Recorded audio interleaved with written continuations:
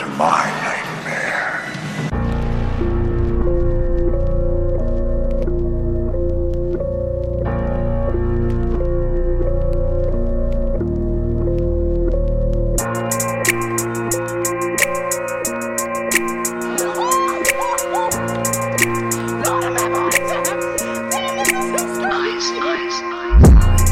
What's up, everybody? It's your local man of horror, Troy Ryan, and welcome to my horror podcast where I talk all things scary.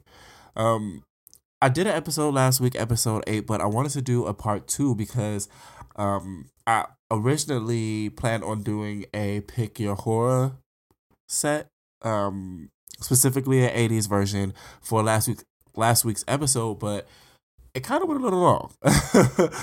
Me and Maria had a lot to talk about in relation to, again, 80s horror and just me choosing Hellraiser as the movie for her to watch and her being terrified of that movie. So, with that, I wanted to do a quick episode to do the Pick Your Horror, and then I actually want to share my review and rating of the movie The Menu because it's on everybody's lips. Everybody's talking about it. I got referred to watch it about 10 times in the past 4 days. So I decided to watch it yesterday, and I'll give you guys my review and rating. Is that you, Randy? Cute. And what movie is this from? I spit on your garage. I'll do the review first. Just because I'm pretty sure some people are actually here for that. So The Menu. I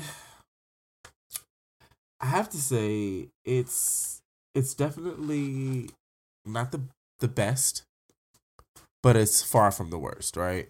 I gave it 2 stars. It's it's a smart movie. It's elevated horror. So the idea of, I think with this one, is a bit of consumerism, elitism, and just, how those things are, I guess, the drawbacks of those personalities and things like that. But I think the biggest issue with this is that it's kind of a sleeper. It takes too long to build in some areas. We know why they're there. It's in the fucking trailer. So it's like for it to take so long to get to that point or realization, it has little mini moments. I feel like one of the things they should have done is maybe had a kill happen before, in the background, not the background maybe, but something, I don't know. It was terrible pacing. It was just really bad pacing for this movie. But like I said, it's smart. So I think the issue was just that maybe it was overthought, right? There's the dishes, right? Where and I guess it's a part of the story itself, but there are certain dishes that are just fucking weird and nobody questions them. But Anya Taylor-Joy's character, which, side note, I fucking love Anya Taylor-Joy. Anything she's in, just magnificent. She's just really gorgeous to look at. She's an amazing actress, and she's the only one who's really just looking at all this shit, what the fuck is going on, and it's just is our I guess she's supposed to be our view into this world because she's technically not supposed to be there. And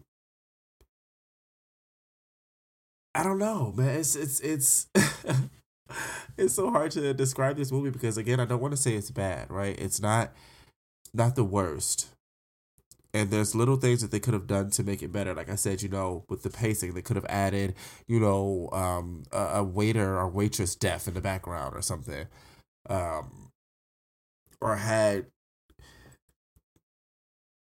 maybe changed the location. It's something was too dull in that middle part. The best part about it that I liked is there was this waitress who's just a bitch, but funny and I don't know, she's really good.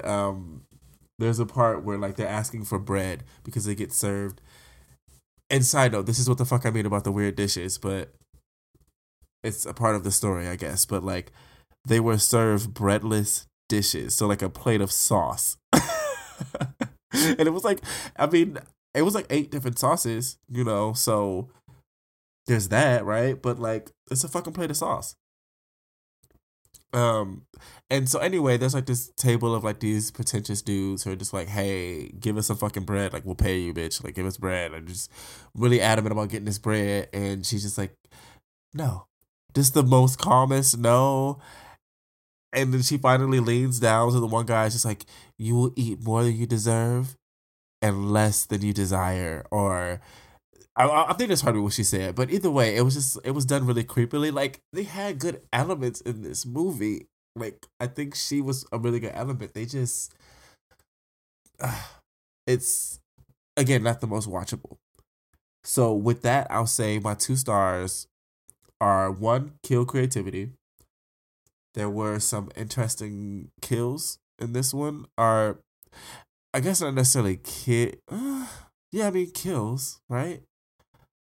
Very, yeah, they're kills because the biggest, like, the issue is that too, like, now that I'm thinking about it, that there weren't really many kills. There's a lot of deaths, but not a lot of kills because there's, I don't want to go deeper into that because I feel like that'll spoil the movie. But yeah, and then the other star is for story creativity. It is, again, like I said, a smart movie. It's very creative.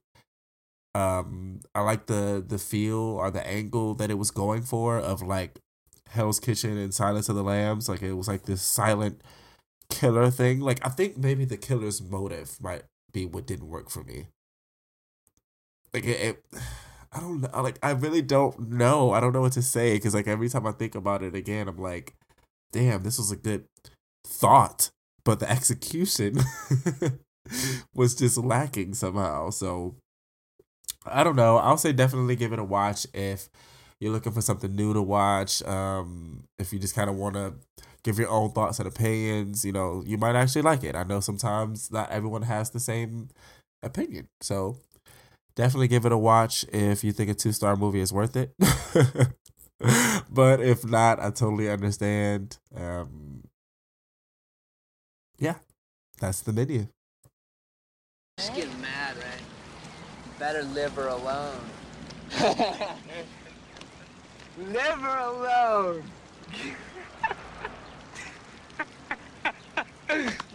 Ow, liver. It was a joke. All right. So now I want to go ahead and get into the pick your horror for this week. Again, I wanted to do an 80s edition because this was like my 80s episode. And so with this, round one, we are going to go Freddy versus Jason. No, it's been done before. 2 horror 80s icons. And yeah, I had to pick. And I feel like because technically he already won, I'm going to pick Jason. But I mean, did he win? Because again, Freddy winked at the end. And the idea is that ultimately Freddy exists in like some hell dream dimension. So as long as you're asleep, he can get you, I guess. So, but either way, round one, I pick Jason. So with that, we go into round two. And what I wanted to do with this one is I wanted to pick the two Power Girls, right? We got Tina Shepard from Friday the 13th, 7, The New Beginning, which was the character who had the telekinesis. And then her versus Alice Johnson from Nightmare on Elm Street 4, the Dream Master. And if you remember her, she had the ability to essentially control dreams as well. She was a daydreamer before, and then she, learned how to use her dreams and are basically against Freddy, essentially. So, but with that, I don't know. So, like, I think, like, Alice is kind of like Freddy, as long as you're asleep, she can get you or she can use her powers. But outside of that, it's like, it's over. So I feel like Tina would win, especially having telekinesis. In almost like every movie or book or whatever, any medium that reflects telekinesis shows it can have different levels depending on, emotion. So if Tina's just pissed off, it's over for Alice's ass. So round two goes to Alice. Round three, we have Yvonne Miller from Nightmare on Elm Street, The Dream Child, which was like the swimmer girl, and then Jenny Field from Friday the 13th Part 2. She was the blonde chick who had like the rake. I want to say it was like a rake scene when she tries to kill him with the rake. But with this one, I feel like Jenny would win because Yvonne actually irritated the shit out of me in The Dream Child. The Dream Child was not the best movie in general, right? But Yvonne was just like on this whole, and I always hate characters who just refuse to believe what's going on, right? Like she was on this whole, this isn't real. You guys are just depressed or going through trauma, blah blah blah shit, and it's like, no, bitch, this shit is actually happening. So I feel like she would, like Jason would come and she would like stand there like, oh no, this isn't real. This is stupid, guys. Like, well, fuck you, okay? It's happening. So for that, round 3 goes to Jenny Field. And then round 4, I have Kirsten Parker from Nightmare on Elm Street Dream Warriors. And if you remember her, she was the character who had the ability to bring people into her dreams. So, you know, she brought Nancy and, you know, the whole Dream Warriors group into her dreams so that they could fight Freddy. And I put her versus Alice Hardy from Friday the 13th. And Alice is, you know, the first final girl, the survivor of, you know, Friday the 13th, of Mrs. Voorhees' massacre.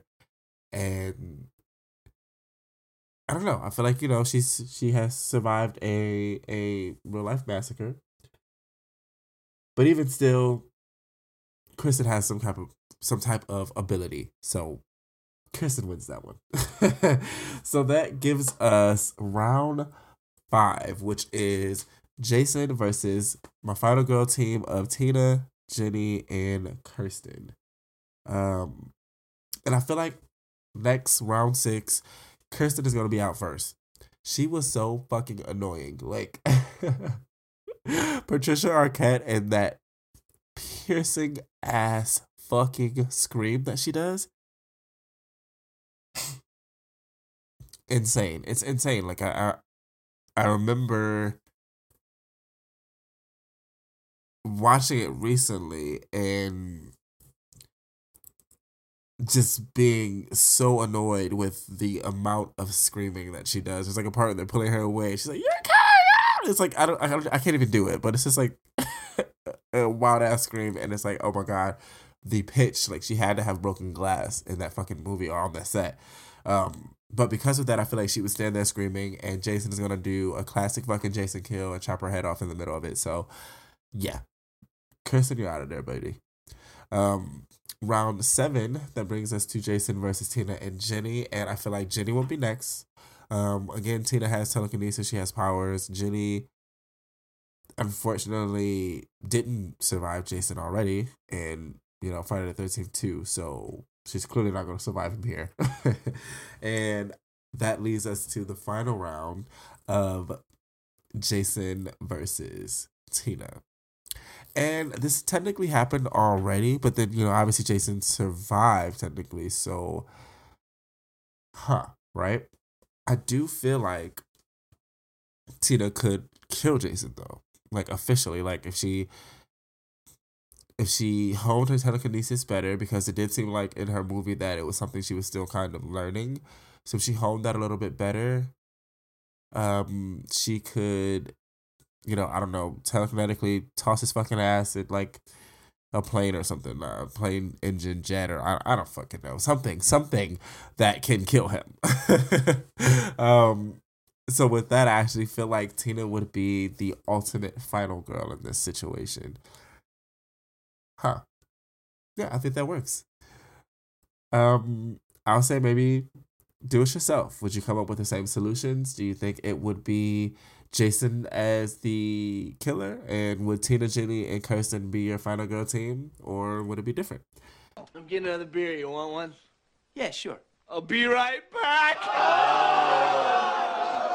All right, y'all. Thanks so much for listening to my mini episode. Again, I definitely had to do the Pick Your Horror 80s edition for you guys, and I definitely had to review the menu. So I appreciate you guys again so much for listening. Check out my poetry book, The Boy Who Stood in the Rain, on Amazon and Kindle. And again, follow the Instagram, manofhorror_podcast. And until next week, stay spooky, folks. Peace. Eyes.